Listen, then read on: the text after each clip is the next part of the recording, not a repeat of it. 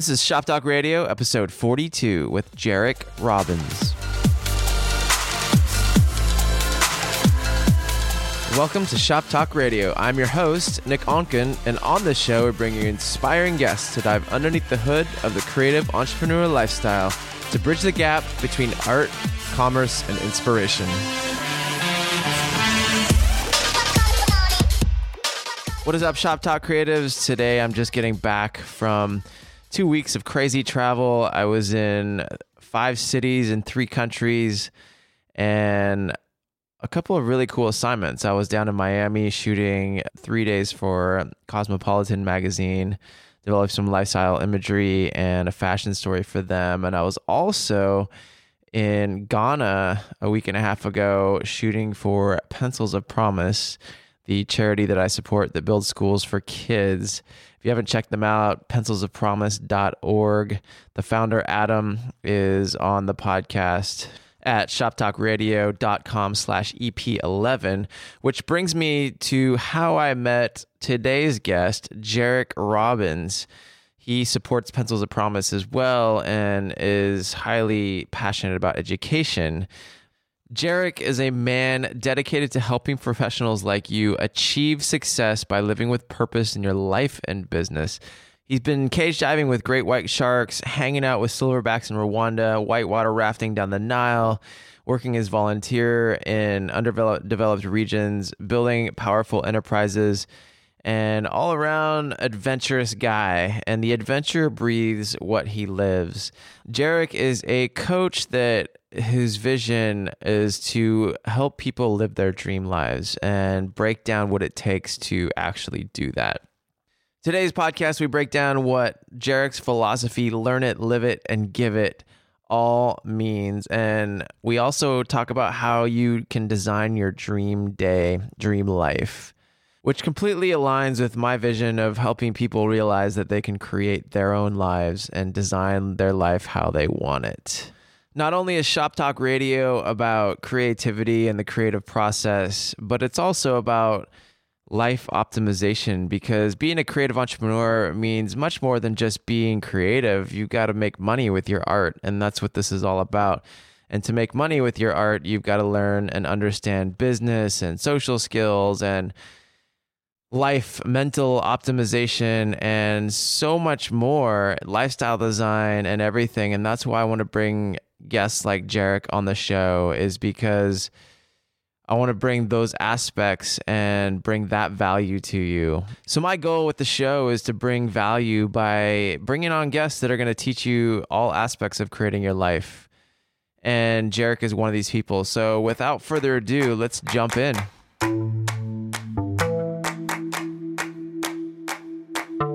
Today we've got Jairek Robbins on the show. Welcome to the show, Jairek. Thank you for having me. Good to be here. I'm super excited to have you on the show. I was just checking out your TED Talk earlier, and I'm very fascinated to get into this podcast today because your vision is very much in line with mine. And I'm all about people creating their lives and living what they want. But I want to hear your story, where you came from, what you're all about, what you're up to from your vision, your perspective. Cool. The simplest version of my story is I literally grew up in the personal development arena. My first seminar was in my mom's belly. She was teaching people how to break through their fears by breaking bricks with their bare hands.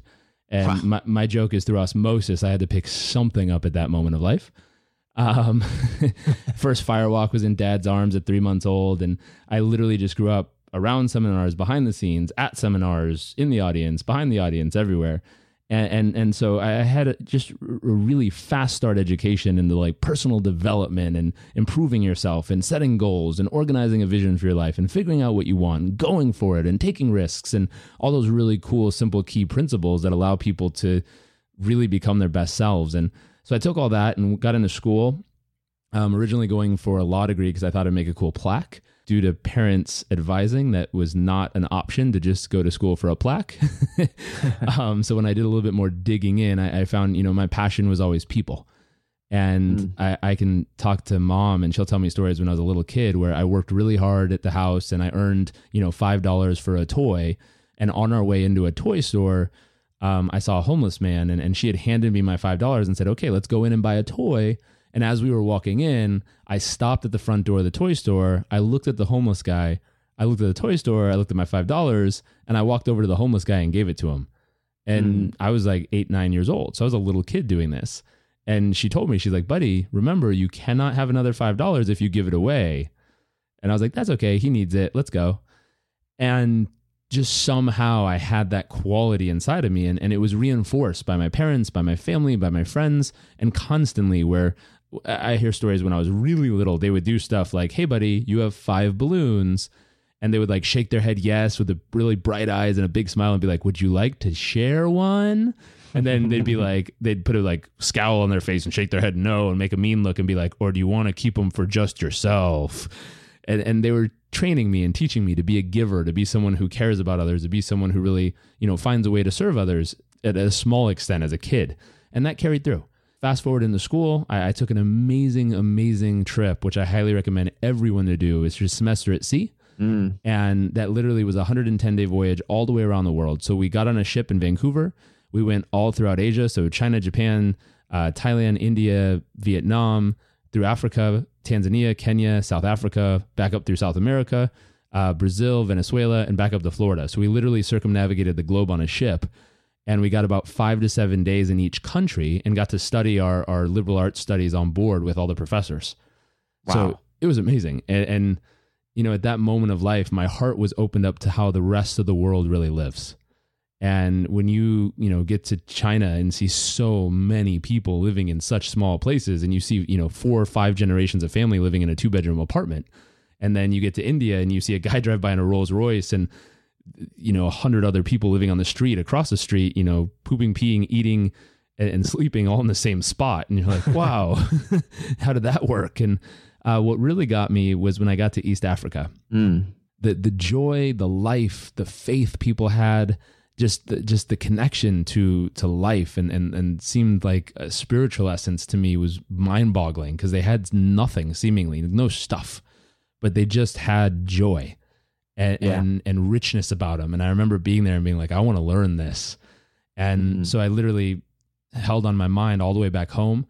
South Africa definitely caught my attention. I remember walking into a room that was the size of a standard like college dorm room in the US, and it had 2 single beds in it. And I remember the person who giving the tour was like, hey, this is a 2-family room. A family of 5 people sleeps on each one of those single beds every night. Wow. And I remember like, whoa, that's different. And so thing after thing after thing kind of compounded and stacked. And by the time I got home from that trip, I looked around at life in San Diego, Southern California, which is it's a place that's pretty well off in the world. And I looked around and saw what my friends were up to, saw what I was even thinking about at home. And I was like, this is kind of pointless. I think there's something more that I have to be doing in the world. And I founded a volunteer organization. I packed up and I moved myself to Uganda for 3 months and lived there teaching organic farming and English in a rural country village. So that's a big chunk of life that went in there, but really, truly, just that spirit of giving and serving and helping and feeling alive when I was doing it really mattered to me. And I went back and did it. I had a few rough spots there. One of which was I got malaria a couple times. And the second time I had it, I was being really stubborn, being one of those awesome Southern California kids who believes that my body and mind will heal itself and medicine is not needed to do so. Me and the doctor who was urging me to take the malaria medicine didn't quite get along on that topic. And eventually he, at a scare tactics, he pulled up my blood and showed me. He's like, buddy, you have 55,000 parasites per 1 red blood cell. If you know anything about malaria, they as soon as they hatch, they explode out of the cell and kill it. They then feed on water, massively dehydrate the body, and then lay eggs in other red blood cells. And 8 to 10 hours later, hatch again and kill those. And he said at the rate they're doubling and how many you have about 5 days. Wow. I remember looking at him and I was a little bit egotistical at that stage of my life. And I was like, 5 days till what? And, I think God gave me a good smack upside the head. And he's like, 5 days till your body can't sustain itself, buddy. And that was a game changer moment. That was one of those moments where, what's most important to me comes to mind. What really matters in the world. Holy smokes. I'm in Africa. My parents are in Southern California. If I die in 5 days, I'll never get to say goodbye. That's a bummer. Wow, I never got to do the most important things that were important to me in life, like have a family or something silly, like get a house or, have a child, like real things, meaningful things that people value throughout their entire life, not just get a cool job or earn a gold medal, but real deep, meaningful life experiences that were pretty much not going to be there if 5 days was it. And so there was a series of things I started doing that I learned growing up, everything from visualization to, mentally and emotionally stimulating my mind and body to heal, to healing meditations from Deepak and imagining that, that golden white light cleansing my body, to taking the medicine like the doctor said. But all these things mixed together, compiling them in, just creating such a healthy environment to get my body to heal. And I had the worst 11 days of my entire life that week. It was bad. 7 days felt like 11, but it was horrible. Like vertigo, stood up, fell down face first, smashed. Like it was bad. Came home, finished up my degree, and sad to say, got caught back up in just, normal day-to-day Southern California life. Got caught up in stuff, got caught up in trying to get a new car, got caught up in trying to buy cool clothes and be a cool person and do cool things according to the norms and values of that society, that community.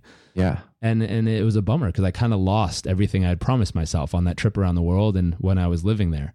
And something I had promised myself was I would introduce more people to that experience of life and take them firsthand into it so it could naturally have the effect on them like it did me. And I forgot about that. And so what happened, just to fast forward a little bit more, I went and worked for my dad. I got into a outside sales position, which again took me even further from my personal values of just helping people. Because now, my mindset was like, hey, how many tickets did I sell today? How much money did I make today? It really didn't matter how many people I helped. I'm like, if I sold it and I get to eat and I get more money, that's awesome. And at one point I just felt empty.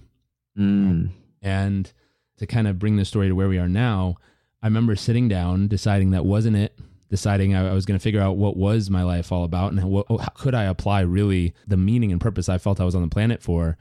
And I remember packing up, moving back to San Diego, and it was kind of a downgrade in life because I had upgraded in the sales position to a corporate apartment, a corporate car, a corporate phone, like everything's paid for, nice lifestyle, fancy suits. And now I moved back to Southern California with 2 bags, and I literally moved into the front den of a house with 3 roommates with 2 curtains as my door. And I remember being like, whoa, what happened? I'm used to the top floor apartment with cool views and cool car and stuff. And now I'm just kind of making do in the front den of a house. And I set up a little office and I set up my bed, and I was working 3 jobs at the time in transition. I was doing inside sales from dad's office, coaching because I had been certified and was good at that. And then to make up some spare time and be able to qualify for full-time hours, I was stuffing boxes at the warehouse and helping organize the warehouse for dad's company. And so I remember sitting around and being like, wow, this is what I wasn't made to do this either. Like there's something more for me. And I came up with a formula where I started looking around and I said, honestly, my heart feels like I should be working in the nonprofit arena, but my head wants to have like a really badass lifestyle too, which takes a significant amount of money. Yeah. And I was like, this is just hard to figure out because if I could just, if money didn't matter, I would be in the nonprofit arena just helping people all day. Yeah. But we live in a world where money's kind of like air. It doesn't really matter until you don't have any, and then it matters. And that's sad to say, but it's true. And so I remember sitting there being like, I got to find a way to earn a significant living, but I can't do it in any other way unless it's helping people. And I scratched my head, and then I thought about it. I said, you know what, though? If I started my own coaching practice where I had to be in charge of all of it, I had to sell clients, enroll clients, take care of clients, deliver for clients, really over-deliver to keep raving fan clients. I said, if I do this right, I think I might be able to earn a significant enough living to have the kind of life I want. And then if I do the right things with the money can kind of grow itself eventually. And so I started a coaching practice just off the laptop in the front den of a house. And in the first 6 months, first 8 months, we crossed 6 figures in income. So we did 100,000 in revenue, which was enough to have the lifestyle I wanted at that point, 24 years old. And I was like, okay, I could do something with $100,000 a year. Like, this is cool. I was greatly an amateur in business because I assumed that revenue was profit. And I was like, okay, I could live off of this. A few years later, I figured out that is not the case. And as much revenue as I was creating, and we were doubling that each year, the problem was that the profit wasn't doubling. So we were actually in trouble. But But now we're 6 years into that business. And what's beautiful and I'm incredibly grateful to say is I found a business, an opportunity that's a for-profit venture that's focused on serving other human beings and helping them be the best version of themselves to achieve their goals and live their dreams and do what they really want.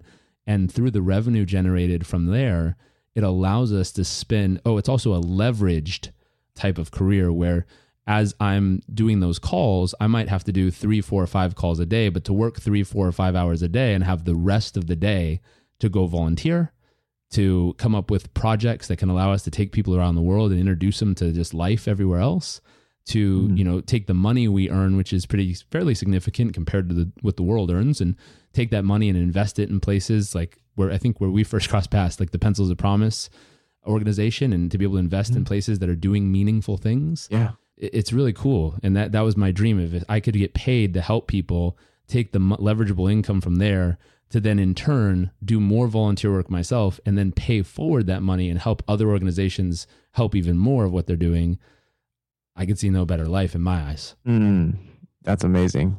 That's amazing, man. So much great stuff to talk about here. I want to dive a little bit back and just kind of, before we start getting into the coaching stuff, I want to ask you a couple questions about where you came from and what it was like growing up. And did you have any pressure to do anything, especially in the coaching realm, from a young age, or did your parents kind of just say, do what makes you happy? And what was that like for you? It's really interesting. I love my mom and I love my dad dearly, and they're both amazing, amazing human beings, but they're very, very, very different human beings. My dad is a type A achiever to the extremest extent possible. And as he's, gotten older in life, he's balanced himself out more and more to where now he meditates and stuff, which I always used to give him crap about when I was young. I'm like, come on, relax a little. And he used to tease me and be like, come on, stop being lazy, do something. And I was like, I'm meditating. That's something. So he would go back and forth, and he would always push me to do more and be more and experience more of life. And my mom, on the other hand, she has the biggest heart in the world of caring for people, which dad does too, but hers is just, she can have no money and just a plate of food and see a homeless person, and as she's walking by, give them half of her plate of food, if not the whole thing. Wow. She's that kind of giver. She doesn't have anything and she will still give you more than what she even has herself. Wow. And so my mom inspired me really, truly, where she implanted those beliefs of do whatever you want, follow your passions. You can have, be, do, and create anything you want in life. And, as much as you want to create, it's out there for you, as long as you help others. And dad, he was the one who implanted the other side, which was you have to bust your ass if you really want to create something big in life. You have to outwork every other human being. A simple philosophy, figure out what works and do it more than anyone else on earth is willing to do. And if you're willing to do it more than anyone else, you will get results that no one else on earth can even experience. So I had this philosophy where it's just two different approaches at life. And in the beginning, I went more towards mom's side because I spent a lot more time with mom growing up, where it was like, no, it'll happen if it's supposed to. Just allow life to unfold. All this stuff is blissful and beautiful. Just, meditate on it. And after so long, it was, it worked. I was very calm. I was very centered, non-stressful life. Things just unfolded naturally. And right around that stage where I was in the front den of a house, I was like, if I just meditate on abundance, I don't think any money's going to show up tomorrow. I'm gonna try kicking dad's approach in here. And so I went straight out, and I used the balance between those two. I used that, really that artistic, flowing, beautiful, feminine, pure consciousness of creativity and centeredness to keep myself balanced and healthy. And then I used dad's intensity and craziness and drive to push myself to outwork myself every day. And between the combination, it allowed me to find a really unique balance of life where I'm pushing harder than 99% of my friends are at anything. And because I'm pushing so hard, we're getting results that are crazy. Now, at the same time, I also have some daily routines that are built in that keep me centered, balanced, and healthy as a human being. So I'm not, stressed out and hooked on something because I can't get my mind to shut off, which is crazy because that's the case for a lot of type A achievers. Yeah, totally. And I guess I kind of have the same philosophy. It's like work your ass off, work really hard. But I'm also learning the side that you're talking about, that feminine side of like manifestation and really kind of meditating on what you want and what you want to attract into your life. How have you balanced those two for yourself? It's a mix. What I figured out is there's kind of, well, as far as I can see from this moment of my life, 30 years old, just married, don't have any kids yet. So from this vantage point of life and this stage of life, as far out as I can see, there's really kind of like 3 levels. Mm-hmm. Level 1, and each level has like 3 stages in it. So level 1 is kind of yourself. Have you figured out how to just master yourself as a human being? Your mind, your body, your emotions, your health, your productivity, your creativity. Do you know how to turn yourself off and on in all the right and wrong ways so that if you need yourself to do something, you absolutely get yourself to do it when you say you're going to do it? And so the very first moment of that is usually in teenage years, which is, level 1, stage 1, which is this crazy, so much energy. It's like a thunderstorm, tornado, hurricane mixed in one of energy, just trying to figure out, quote unquote, what works in life. And not only what works in life, but what works in life for you. Yeah. So you see a kid, going into school or out of school, and they're like, and they have no clue what's going to work for them. They don't know if it's going to be sales or loving people or volunteering or traveling, or they have no clue. They're just trying everything. And it's like a crazy thunderstorm of energy trying to figure it out. Now, what's interesting is at some point they figure out what works for them and they graduate from level 1, stage 1 to level 1, stage 2.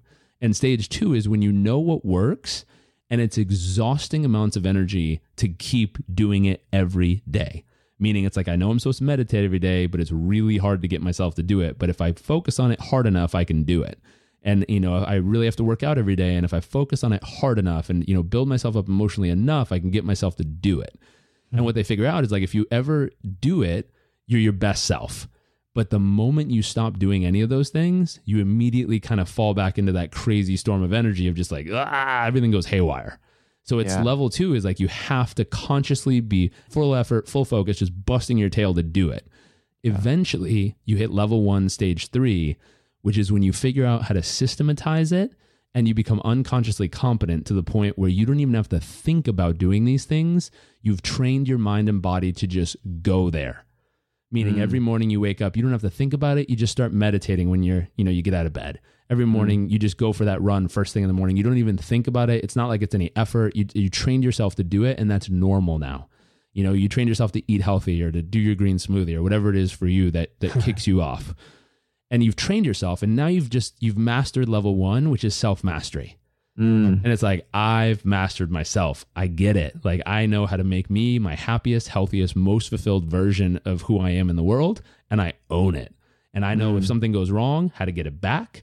I know how to keep myself growing and learning and being functioning at the best mental, emotional, physical, spiritual capacity of who I am. Now, at this point, you realize, even if I have everything I've ever dreamed of in life, if I don't have someone to share it with, it's not worth much. And that's like that big kick in the face where it's like, oh man, I worked this hard to master my own life and get myself put together. But if I don't have someone to share it with, it feels meaningless because there's no one to magnify these moments with. It's just me. And yeah, mom and dad are cool and brother and sister are awesome and cousins are great too. And best friends and community are awesome, but it's not the same as that intimate connection with somebody. Now, what happens is you decide to graduate yourself. And the crazy part is some people never take the time to figure this first stage out before graduating themselves to level 2. And I feel incredibly, deep pain for people who decide to do that, only because if you haven't figured yourself out, what in the world makes you think you're going to magically figure someone else out? And now my belief is when a relationship comes together, both energies are magnified.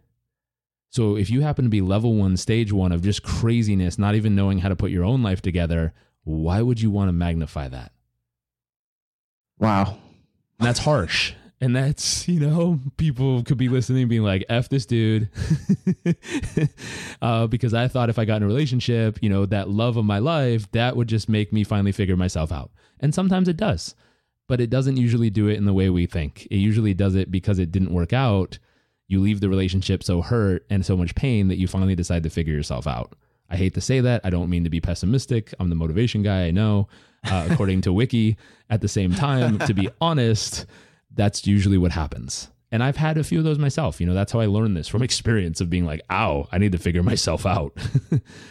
Yeah, but it's so true. I mean, you have to figure yourself out before you jump into something with somebody else. And I think that to have the most fruitful relationship, you got to know who you are. You got to, and like you said, you have to master yourself. And I don't think that's harsh at all. I think that's a very realistic point of view. And how, like, now you're just to toss something in here. I didn't mean to cut you off, but to toss something in here, what usually happens is now that the stages repeat themselves, because you went from self-mastery, like, I own it, to now you put another person in the picture, everything goes to hell.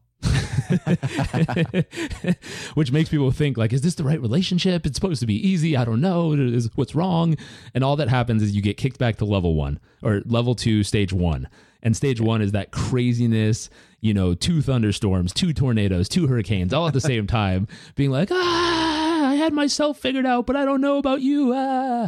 And so it's like craziness for a few months or years, however long you want to stay there, until you figure out what works for you guys as a couple. You reset your daily routines, you reset how you go about stuff, you reset your habits, you reset your goals, you reset everything. The main core system of how you mastered yourself, you now reset that whole system with another human being.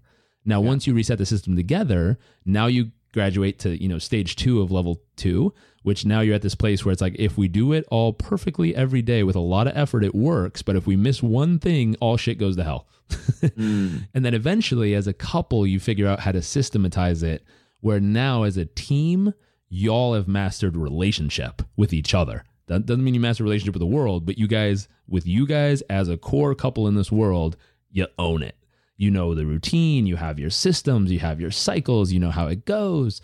Now, the crazy part is some people decide to graduate beyond this level before even mastering themselves and before even mastering each other, and they decide to add a puppy or child to the mix. Now, I realize there's a very big difference between a puppy and a child, but both of them start demanding attention and demand extra energy and a whole new effing system. And that's, level 3, a third party in the relationship, back to stage 1.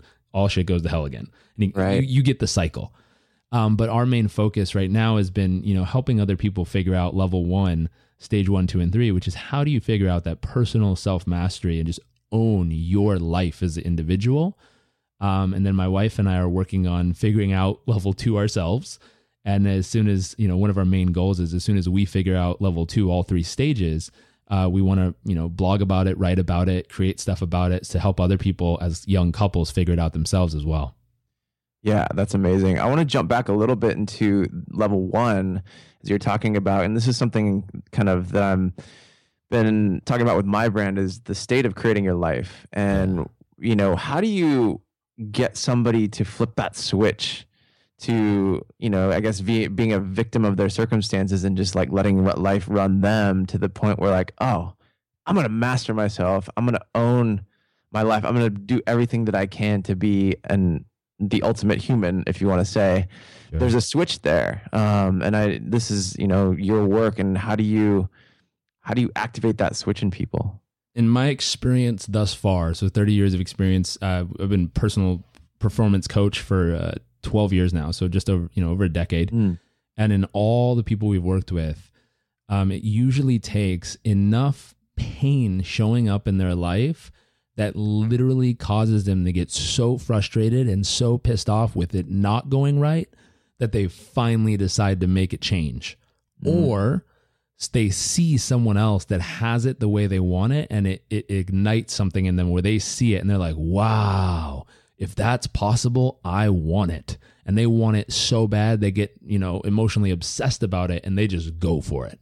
And it's very simple components, but enough pain to get you to move or enough pleasure. And I think growing up, I heard Les Brown, the speaker, tell the example of, I remember walking by this front porch of a house and hearing this dog just howl like, ow, like this horrific little howl. And he walked up to the owner. He's like, why is your dog yelling so much? And he goes, oh, he stepped on a nail. And he's like, well, if he's stepping on a nail, why doesn't he move? And he goes, son, until it hurts bad enough, he ain't going to move. He's just going to whine about it. And a lot of people do that in their life. You know, they're stepping on a tack and it hurts, but it doesn't hurt bad enough for them to go, ow, I'll never let that happen again. It just hurts bad enough for them to whine and moan and complain about it all day. That's a very good illustration. So it seems like it's something that it's their own personal journey. It is. And when they're ready for it, then they come looking for how the steps to change their life. It does. And one of the biggest disservices I've ever done for someone as a coach is thinking I could change their moment of life. I could change their journey by pushing them into it or inspiring them into it. And you know, what I've learned is, when they're ready, I can show them the tools and I can help produce that in them. But if I do it for them, they'll massively lack the muscle to be able to recreate it if they ever fall back. Yeah. Versus teaching them how to gain the muscle by saying, hey, I'm going to show you the tools. And as a coach, I'll hold you accountable to do it. And I'll create pain in your life if you don't, but you're going to have to do the work to get yourself to that position. Because if you don't, you won't have the muscle. I'll have the muscle. Exactly. And they're just going to be going through the motions at that point. Yeah. And then they become dependent on me. They're like, oh, I have to go see my freaking guru or whatever to get pumped up today because I don't know how to do it myself. I don't want to be anyone's guru, and I certainly don't want to be anyone's person they have to show up every day to get their juice from. Like, I like seeing self-sufficient people in the world. So my goal is to train people on the tools of how to do it, and then to really push them to go do it themselves. And when they do it, now they have ownership, pride. They have the confidence it takes to look at their life and say, hey, I created this. Yeah, that guy gave me some tools, but I did this. So now, what are the signs? And I guess you've seen so many signs, but if we're talking to the audience, what are the signs that you're ready? I mean, if you're breathing, I would start simple. If you're breathing and you're alive and you can move, regardless if that's running and jumping and walking, or if you're, you've born in a tough situation or got in an accident and you're wheeling around or whatever you're doing. If you're breathing and alive and moving, meaning your heart's beating, you can move your body and limbs to some extent, that's your sign. That's your sign that if you're alive, there's a reason you're here. And if there's a reason you're here, figure out what that reason is and do something about it.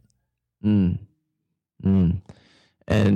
what would be the first step now in terms of, say, your coaching style? What do you recommend? How do you get moving on this? Yeah, our first step is really simple. It's hey, if you're saying, hey, I'm alive, I'm a human being, and I want to experience what life has to offer.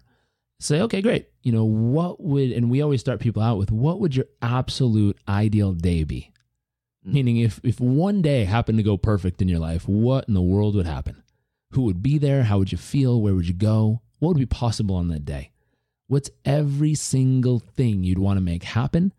What kind of emotions would you feel throughout that day?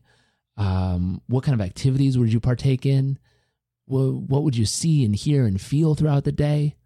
And if you can start to just paint a picture in a very creative way of everything that would happen, and it doesn't have to be this intense, crazy, once in a lifetime day.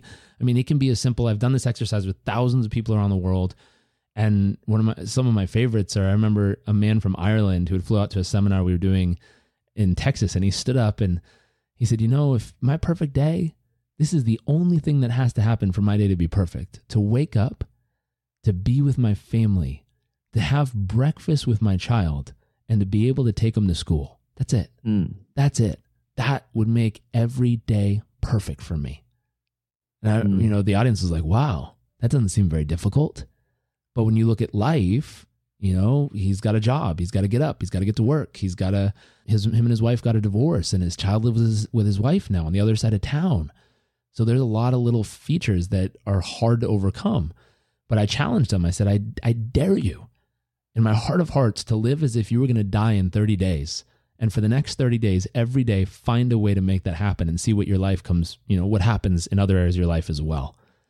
And I remember getting an email from him and him sharing, I took your challenge and I did it. I got up extra early. I drove all the way across town. I was there for breakfast. I got to hang out. I found a way to make it work with my ex-wife. I got to drive him to school every day, which my ex-wife actually was grateful for. Yeah. And every day he's like, I worked harder. I accomplished more. I was happier. I feel like I was healthier as a human being, mentally and emotionally. Friends asked, like, what's different in your life? How is this happening? Like, what's changed about you? And all it was figuring out how to make that one thing in my day happen that made everything perfect for me. And everything got better in his life. Healthier, happier, more abundant. He showed up. He loved his life. He was passionate. And he said, the greatest thing I can answer is that if I were to die today, I would die a man knowing that I really lived my purpose. I remember being like, wow, that's simple. It doesn't have to be complex. So coming back to that day, for someone listening, what would that day be for you? Where would you be? Who would you be with? How would you feel? What would be possible? And look at all the most important areas of life. And kind of stage 2 and step 2 is now let's take a vision of a day and let's focus it on the most important major areas, the type of areas that if you don't pay attention to, they will eventually stand up and smack you in the face. Your health. That's easy to describe. It's pretty simple. If you don't pay attention to your health and keep yourself healthy, life will take you to your knees or the graveyard, one or the other. And if you land up in the graveyard, it doesn't matter how much you earn, how famous you are, how whatever, you're done. So, I guess it depends on your view of life. You could reincarnate as a cow and be the ultimate holy creature. So that's up to you as well. But your health, for the most part in this lifetime, if you don't take care of it, you're done. Health, emotions, that's a big one. If you don't have emotional strength, you're in trouble because life is going to throw you curveballs. And if you don't know how to make sure that you take control of who you are, no matter what happens, you'll end up being like that Russian billionaire, the guy who I think he was the third richest human being on earth. And when the markets shifted, he dropped down to number 16. And if you didn't read the article, he threw himself in front of a train because how in the world could anyone live being number 16? What a horrible thing. Awful. Yeah, I was like 16th richest human being on earth, like out of billions. I think I could probably survive. I think you'd be okay. Yeah, you'd be okay. Maybe one less Gulfstream or something. I don't know, one less yacht. But you think about it, and it seems so silly and ridiculous from our vantage point, but all it is someone who lacked emotional strength. Because when things shifted emotionally, they fell apart. So health, emotions. Third, family life. With this one, not everyone considers their blood family their family. I've realized that because people have different relationships growing up. So who would you consider to be family in your eyes? Community, those people that whether they're blood relatives or not, you look at them and you say, these are my family. Like, this is my community. Yeah. You have to work on that. You have to have a community that if you get put in a hard spot, they're the people who are going to be there for you. Yeah. And you got to be willing to be there for them. Their intimate relationship, your professional life, your finances, your spiritual life. So what are you doing in all these major areas to make, what's your plan to make progress every day? And then from there, figuring out exactly that. Once you have your main vision in each one of these areas, how do we break it down to a daily set of habits that if you were to do these habits every day, it would absolutely guarantee consistent progress and growth. And at that point, now you've taken a huge vision for a day, broken it down into little mini visions of these major areas, broken it down from there to this daily set of habits and rituals.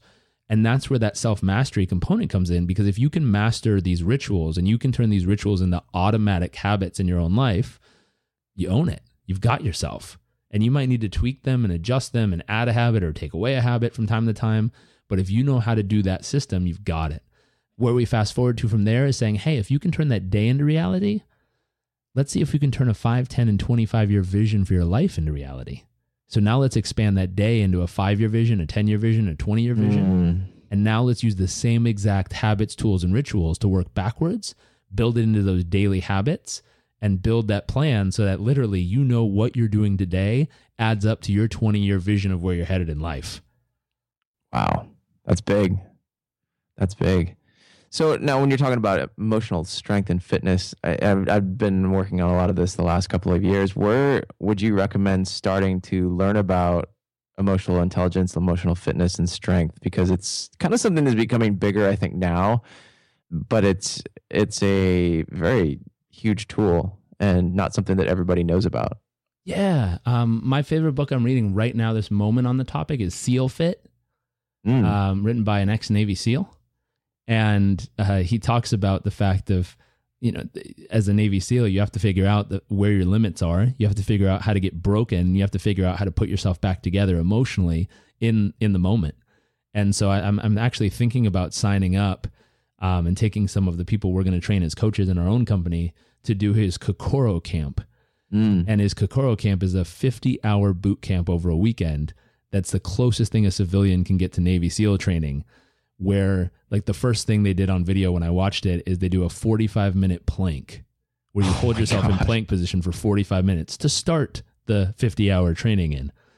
And, they have you submerge yourself in a dark, cold ice bucket of water and try to hold your breath for a minute, which most people come out crying and freezing and feeling like they're going to die and all this other junk. And by the end of the weekend, it's like you can hold your breath for over a minute underwater in ice cold, dark temperatures without seeing anything and keep yourself warm the whole time, because they teach you the skill set to do so by mental and emotional and physical mastery. And so I look at stuff like that, which is extreme for any human being, extreme for me, and probably way too extreme for the average person. But I look at stuff like that and say, wow, I would love to see how to train my mind and body to have that kind of mastery over it. I'd love to be to the point. And he tells you in the book, it's very clear. He says, we're going to put you through physical exercises that you will not physiologically be able to complete. It is impossible, but we're going to push you to get as far as you possibly can and break down so that we can prove to you that you are stronger than you think. Because we're going to show you that when your body breaks down after that, I don't know how many hour hike or 45-minute plank, and you physically drop on your face and can't move, we're going to show you how to train your mind to tap into a part of your body that you don't know exists. And we're going to get you right back in the plank. And through breathing exercises and through mental visualization and through mental workouts, we're going to have you hold that plank for 45 minutes when you could only get to 10 minutes the first day. And it's like, wow, that's cool. That is cool. I'm tempted to look into this. Yeah. If we sign up together, we'll hate each other through it. So we'll also help each other. That was the worst idea one of us came up with. Thanks a lot. Now you have. We can get Lewis. It'll be even better. Oh yeah, we should get all three of us. Maybe Jordan will do it. There you go. We'll see. Now you have the action steps, and walk us through the action steps. The middle step is live it.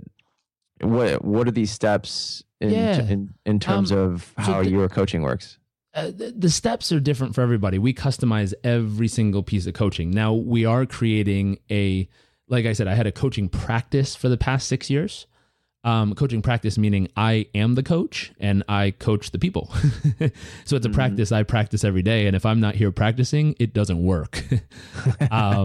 Which learning about business and studying business for 6 years, I've learned, wow, I need to turn my practice into a coach, from a coaching practice to a coaching business, which is kind of a different stage. That's where we have coaches coaching the processes and steps for us.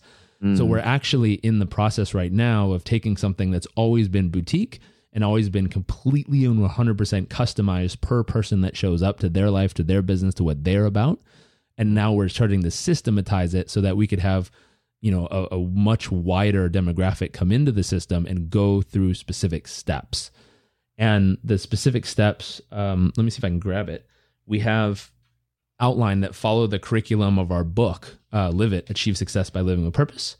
And the steps really simple is, session 1 is going to be an introduction from your coach and them introducing you to the process of what is your absolute ideal day.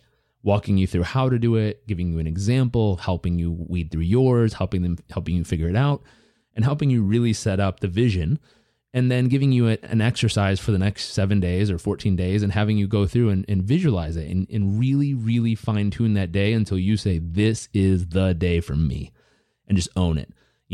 Session number 2 is the majors of life, like what we talked about, nailing it down to the majors, nailing it down to the daily action items, figuring out how in the world, what systems are you going to use to measure and track every single day those habits, and how are you going to build it into a habit? One of my favorite books is Habits, The Power of Habits by Charles Duhigg. So using those formulas to build these things into your habits every single day. From there, destroying limiting beliefs, helping people get any negative beliefs out of their system so that they can really clear their mind. From there, helping paint the 5, 10, and 20-year vision, emotional rocket fuel, your big why, pain and pleasure. And that's session 3 out of 12 sessions. So I can keep going forever, but we really set up a defined curriculum for people to go through, so that we're going to be training coaches on how to teach these things. And then we're going to be opening it up at a much more reasonable price point to most people, so that, for a few $100s a month, they could be going through this and having someone guide them in it to help really define who they are, where they're going, and how they're going to get there. The main guiding principle that we live by here is 3 pieces. It's learn it, live it, give it. And it's, hey, we invite you to learn the tools, learn the techniques, learn the strategies, learn everything you need to turn your ideal day vision into reality. 2, we challenge you to live it, which is a big turning point in my life when I looked around at all these seminars, all these books I've read, all this, degrees I had. And I'm like, wow, I know what I should be doing every day, but I'm not doing it every day. I do it like every other day. I do it every 3rd Friday. Like some days I do it, some days I don't. Some days I do it the right way. Some days I just kind of half-ass it. Why in the world am I not fully living it? And this last 10 years, I challenged myself that every tool, I would take them one at a time, and I would live it ferociously every single day to the fullest of my capacity and intensity that I could possibly apply myself. And I would see what results showed up. And the tools that worked for me, I kept. We put them in our book. We outlined them in this program I was talking about. And I first made sure they worked for me, and then I took them to my clients, and I tested them and used them with clients and made sure they worked for me and other people multiple times, not just one off. And the ones that worked for myself, and which some worked for me and not for others, some worked for others and not for me, but the ones that were consistent across the board, they just worked for everybody, we systematized, and we put them into, that book and program. And based on all of that, we share with people, here's how we can get you to live it, to make your life your message, to get yourself to be the walking, talking billboard of what you believe in life, so that your actions speak so loudly, you don't have to say a word to another human being. By the way you live, they get who you are. And finally, 3rd step, we challenge people to give it. Find a way to pay forward what's worked for you to help others figure out what works for them and help them, kick into that learn, live, and give model themselves. That's beautiful. Now I want to dive in. Let's talk about the live it section a little bit more. And this is like, after watching your TED Talk, something that like really inspired me, because I feel like this is the hardest hump for people to get through. And to actually, we talked about, you get inspired, you go to a conference, seminar, whatever it is, and you're like, yeah. And then you work at it for a little bit, and then people just drop off. Yep. And why is that? What is the journey of that? There's a few pieces there. One is spaced repetition. And spaced repetition, meaning if you go to the gym once and you get all pumped up and you happen to hit a 225-pound bench press once and you leave the gym and you never work out for 6 months, and you come back to the gym 6 months later and try to do a 225-pound bench press, all I can say is good luck, and you're probably going to hurt yourself. And what's missing is you're missing the consistency of keeping your muscle strong, keeping it trained, keeping it toned, practice. You're missing the most important piece of life and lifting in this case, which is consistency of rebuilding and building that muscle so that it stays strong. Now, I'm sure there's some freak of nature who's huge and muscular and born that way who can somehow do it. But that's very, very rare. Just like the person who wakes up and makes life amazing without any training, without anything. They just wake up and do it. There's a freak of nature out there. I know you're listening somewhere. God bless you. You're amazing. For everyone else, you need to be able to consistently have spaced repetition, which helps build the emotional muscle, the mental muscle, the spiritual muscle, just like you would a physical muscle. Now, when you talk about the physical body, people get it. When you talk about your emotions, people go, really? Why can't I just wake up and be happy? It's like, well, how'd that work out for you last 6 months? Some people, again, you're a freak of nature. You do it. You wake up, you're just happy about life. Awesome. I love you. You're amazing. Let's hang out. Yeah, exactly. For people who wake up on the day and they're like, I just feel shitty about life right now. Like, I don't like life. Well, you're going to need to go to the emotional gym that day and retrain the muscle and rebuild it in on purpose because you choose to. The fitness muscle, the emotional muscle, a big one for people, the financial muscle. They wonder why they're always dead broke. And it's like, well, if you look at the muscle you've built the spending muscle and you've built an overspending muscle. You never built the saving and investing muscle. And that's like, never working on legs and one day trying to do a 315-pound squat. Like, you're going to kill yourself. I use a physical metaphor because it's easy for people to wrap their head around and kind of laugh about. Because if you saw some, little guy with tiny legs at the gym trying to squat 315, you'd be like, okay, he's about to get hurt. But, we don't realize we do that in our bank account every month when we try to be like, I'm going to save 50% of what I make this month. And then you save it and next month you spend it because you ran out of money and you don't know why. And it's like, well, you've never done that before. You start with 10%, then do maybe 12 and then 15 and eventually build up to where, hey, you can make enough money every month to save 50% and invest it and do great by yourself. So that thought of live it, how do you get into the motion of it? Start small. How you build a habit is starting small. And there's 3 parts to a habit according to that book, The Power of Habit, Charles Duhigg. He talks about how there's a trigger or a cue, something that sets it off or triggers it into motion. There's actually the habit or routine itself. And then there's a reward at the end you have to give yourself to really anchor in and solidify that habit so that you did the right thing. And so if you look for it and say, what's a new habit I would want to build that would help my life be even better tomorrow than it is today? Maybe that's waking up and meditating. Maybe that's waking up and going for a run. Maybe it's drinking a green drink. Maybe it's, telling someone you love them. Maybe it's just watching a funny movie for 5 minutes. Well, I don't know what it is. Laughter cures depression and all kinds of stuff. So maybe it's just laughing for 10 minutes, laughter yoga, like something silly.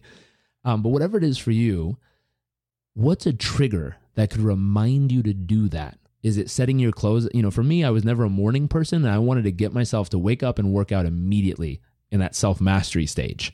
And when I looked at it, I was like, okay, how in the world am I going to do this? Like, I wake up, hit the alarm clock, roll over, put the pillow over my head. Like, I don't jump out of bed. It's a joke to me. And I remember being like, okay, I'm going to make a pact and see how many days in a row into a game. I'm going to see how many days in a row I can do it. I think I can do 10 in a row and just nail this. So I said 10 days in a row, no matter what, I'm going to do it. I'm committed. It's going to be fun. Or if I don't do it, massive pain. So at the time I was in college, I had a side job. $50 to me was like everything. So $50, I'm giving it. And I said, here's what I'm going to do. I'm going to think of someone I just don't like in the world. I really don't like. They've pissed me off. They've done something. They're just a dick. Or they have horrible, horrible intentions in the world. There's a nasty person that I would never want to support. I'm going to write a $50 check to them and put it in an envelope and give it to a friend and say, if you ever catch me not missing this day or not doing this, mail it to them. And on top of that, I'm going to write a letter telling them how much I think they positively and nicely deserve that money, which the letter is so much worse than the money. And I'm like, oh, I would never want them to read that. Like, oh, I would feel gross telling them that they're doing good things in the world. And I'm like, okay, that's just like nasty to me, but I'm going to do it. So I wrote the letter in a very nice letter saying how great I think this person is and how wonderful they are and how much they deserve my support. And thank you for being you. And I felt disgusting even writing it. Then I love people, but there's some people I just don't love as much as others, I guess. And so I wrote the $50 check. I put it in a FedEx, an overnight. I don't want time to cancel the check. So overnight envelope. And I gave it to somebody. I said, if you don't see me working out on this day and this time, you mail that shit. Don't even tell me, just mail it. And I was like, ugh. So, and I said, I will meet you at this day, at this time, every day and tell you I'm here. And if you don't see me, mail it. But if you see me, don't you dare mail it. I'll kill you. And so they're like, okay, fine. And so I got the person who opens the gym every day or whoever was there told them like, hey, I'm going to be here every day at this time or mail it. And then every single day, what I would do then is make it easy. So I would take my clothes and I would say the last thing I put on is like my hoodie. Then from there, my shirt. Then from there, my shorts. And from there, like my compression shorts. And then from there, what was it? That's it. So that's the order. And my shoes and socks are at the end. And what I do is line them up from my bed to the door. I don't need to make it really easy. I don't even want to think. So I'd wake up, get out of bed, put on the compression shorts, put on the shorts, put on the shirt, put on the hoodie, put on the socks, put on the shoes, and I'm already at the front door. I might as well just go. And I was like, wow, I created habits, rhythm. So my trigger was wake up and just go and put stuff on the way. And then my reward for myself was I would spend about 5 minutes at the end on top of this hill in San Diego, at the University of San Diego, just meditating and being grateful and emotionally flooding myself with all the amazing feelings of life while staring out over the Bay of San Diego and the ocean. And that was my emotional reward that just felt so, so, so good. It was worth it. Wow. It's beautiful. And so I'd piece together that habit. And what's crazy is I went from a kid going into high school, 5'9", 225 pounds.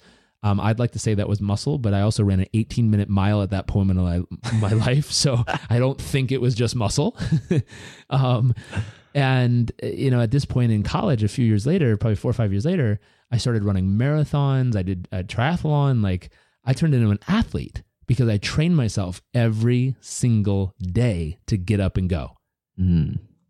And so that process, to break it down, there's a trigger. The alarm went off, clothes were laid out. That was my trigger. There was a habit, go work out, have the routine.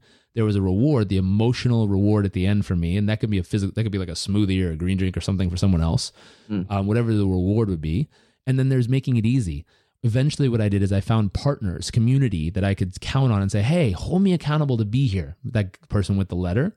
So that's the painful consequence of not doing it. But there was also pleasurable. Like, I made friends with these people. I saw them every morning. We would hang out. We would chat. We'd work out together. We had a partner. We'd train together.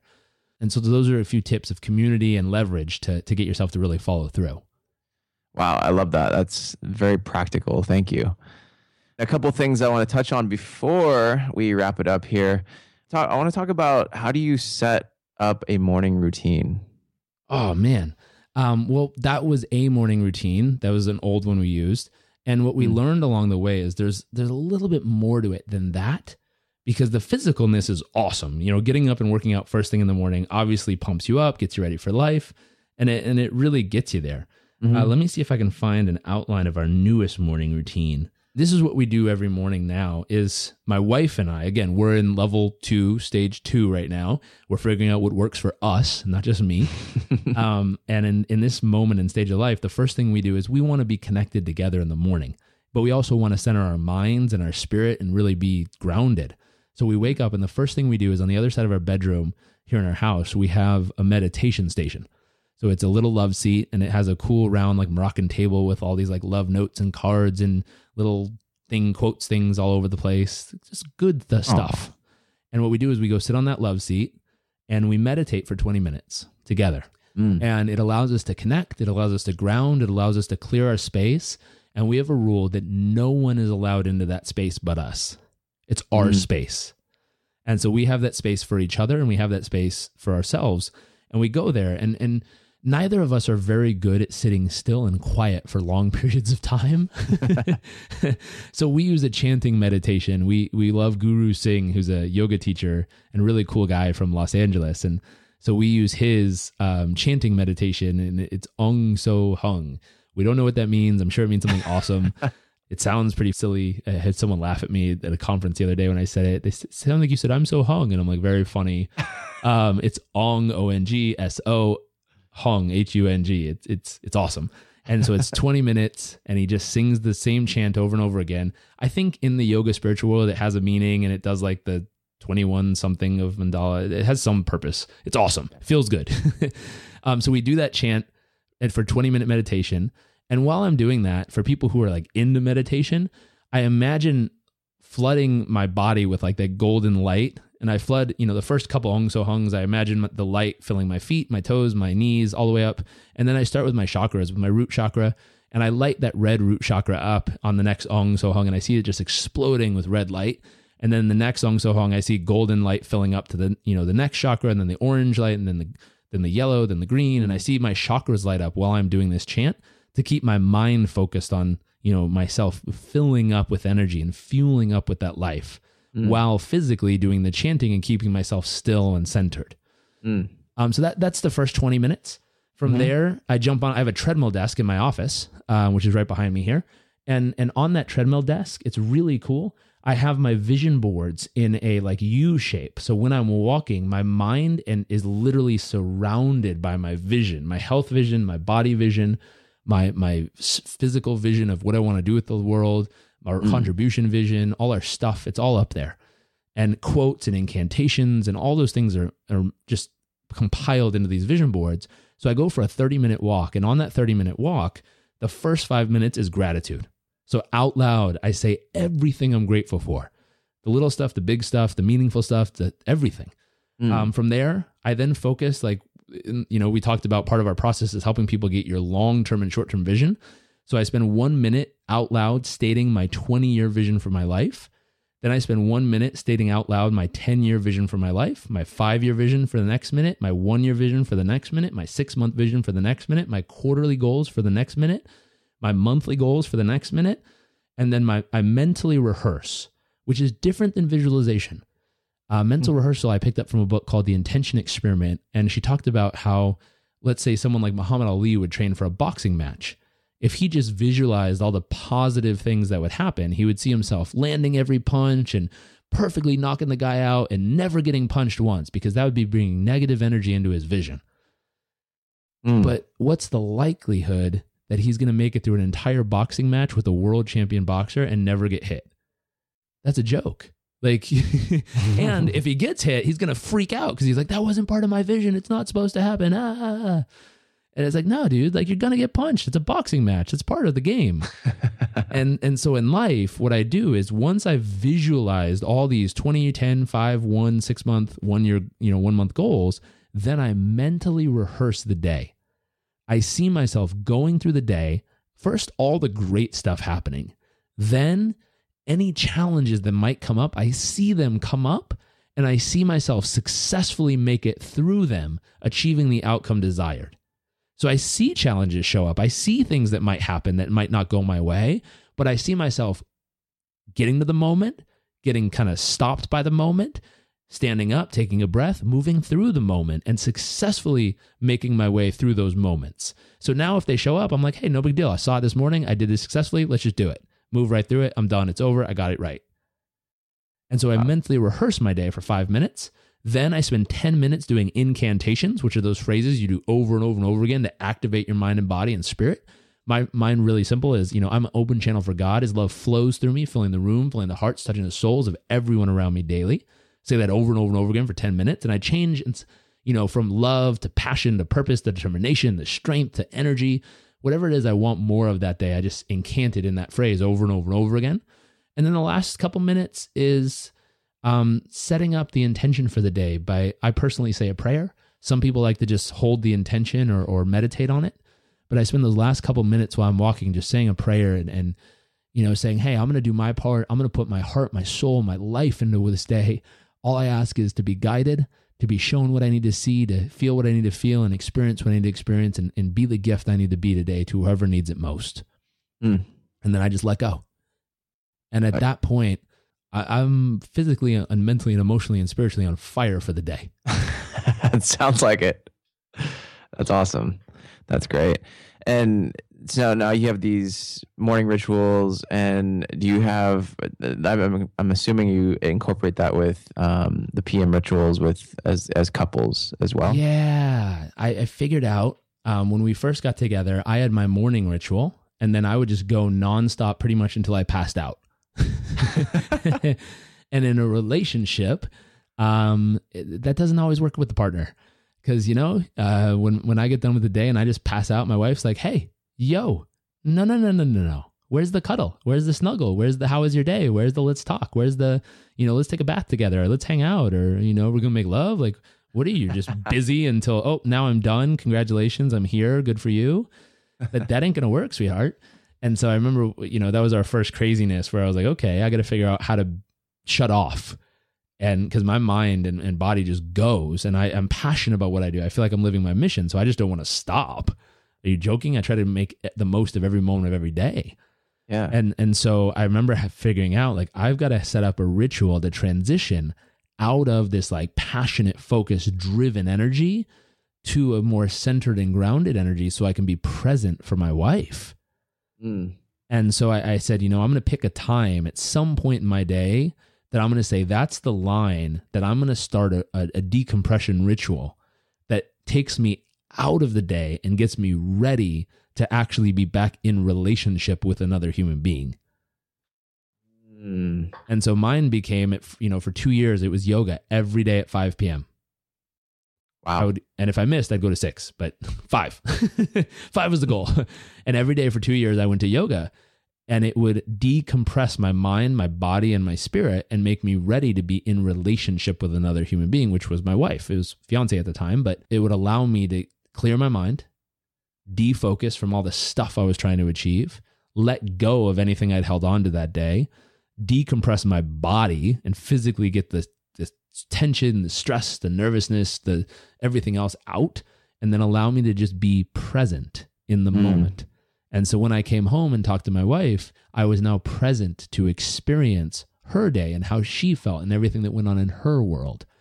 Because if I didn't take time to decompress and clear out, I was so full with my own stuff, I had no space for her. And that hurts. That's, a lot of men fall into that category who, and it's a masculine energy thing, that if we don't take time to empty out, we have no space to fit another in, which is really sad, because sometimes you see people in a relationship where they're so full with their own life that they literally have like a life companion, but they don't have emotional or mental or physical or spiritual space for them in their life. And so that's a big, big learning lesson. And, we're still new. We got married in September, so we're still new in this area, but that's a major, major component we've had to work on and make that space for each other, because it goes both ways. Yeah, you have to consciously create that space. Yeah. It's very important. I've yet to experience that. I'm still in stage 1. Nope. Hey, that's where everyone is.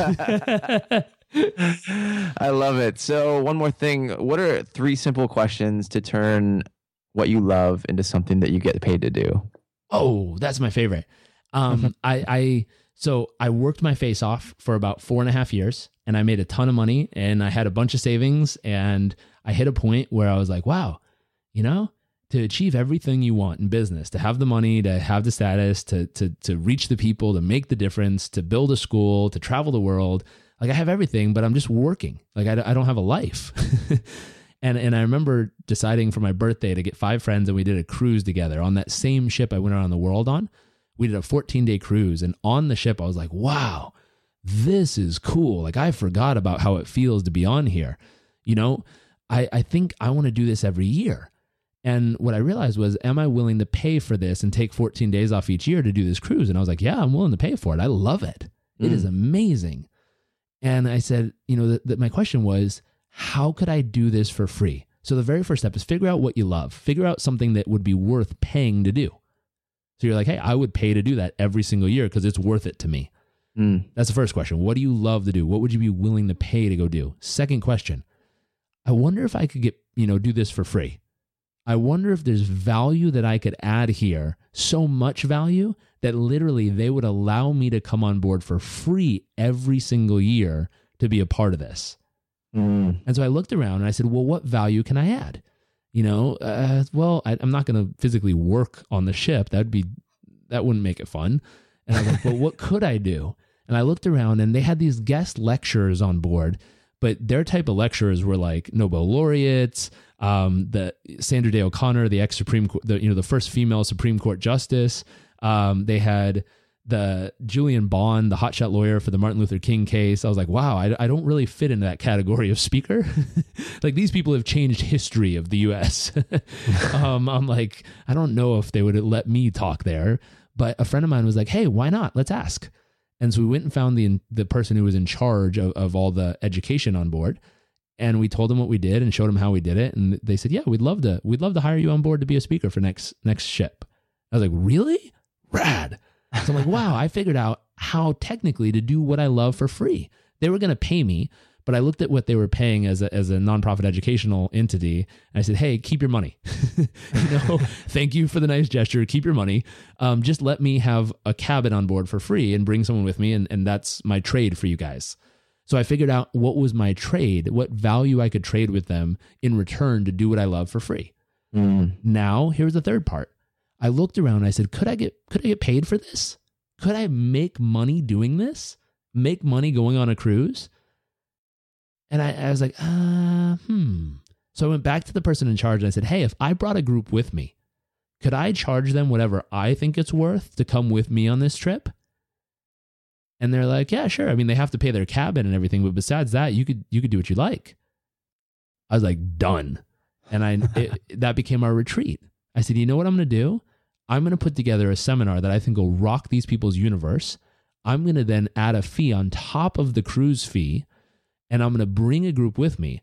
My room will be for free because I'm speaking for the community here on board. But then the rest of them, I'll add a nominal fee, something that makes sense, that's reasonable, and I'll bring them with me on this trip and introduce them to the world. Wow.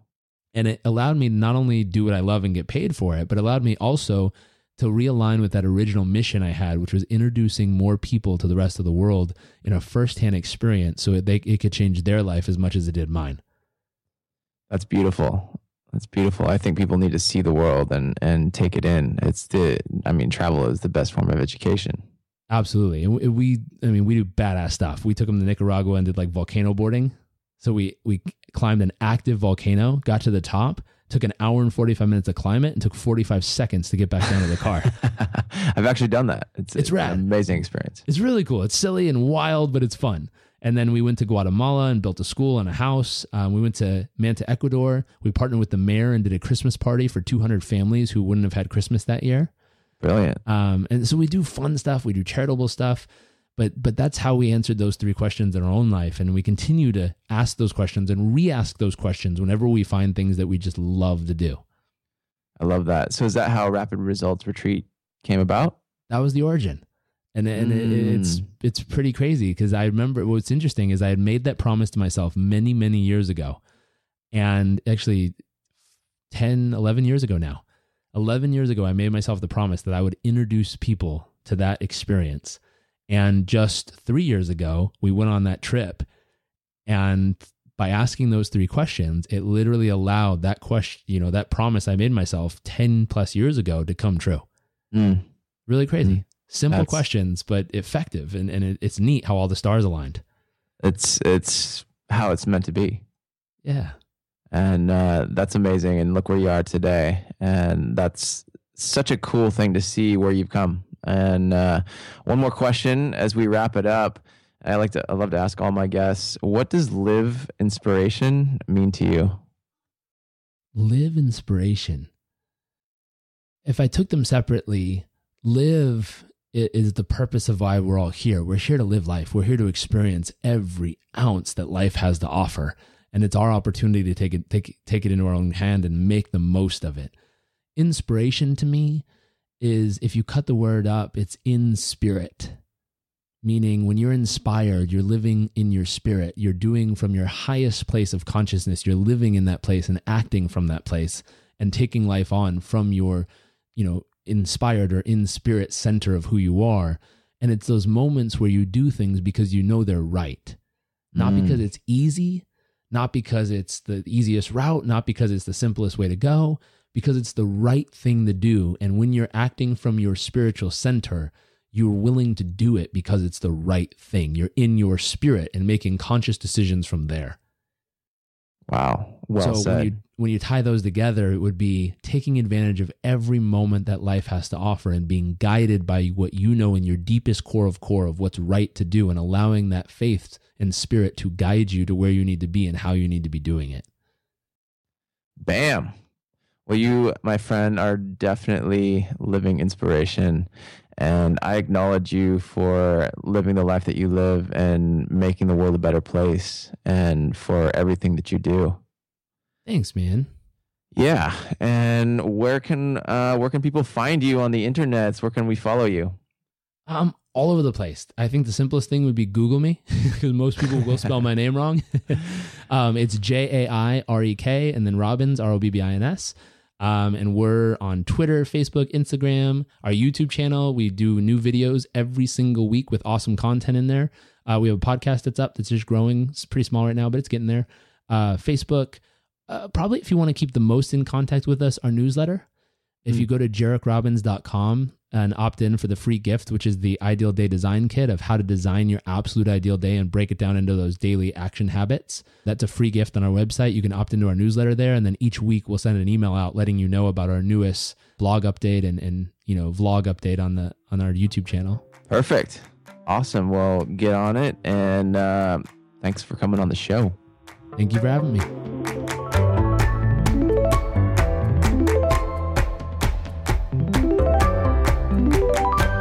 Thank you guys so much for tuning into today's episode of Shop Talk Radio with Jairek Robbins. I'm your host, Nick Onken.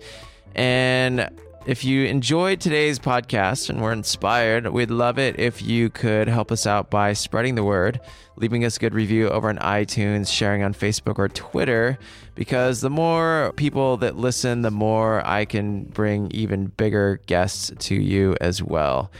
And we'd also love to hear or see where you're listening to Shop Talk Radio. So on Instagram, go ahead and take a photo where you're listening to the episode. Tag me at Nick Onken, hashtag Shop Talk Radio. Also, check out the new mini podcast series I'm doing called How to Create a Career in Art. We've had the first episode, shoptalkradio.com/EP39. It is Find Your Why, knowing and figuring out why you want to be an artist. And the second part is shoptalkradio.com/EP41, and it is See the Destination. Stay tuned for the next one as well, called Deconstruct, about working backwards from what you want, along with many other amazing guests. So with that, it's time to go out, create your moments, create your life, and go inspire somebody in your life. And with that, we'll see you next time.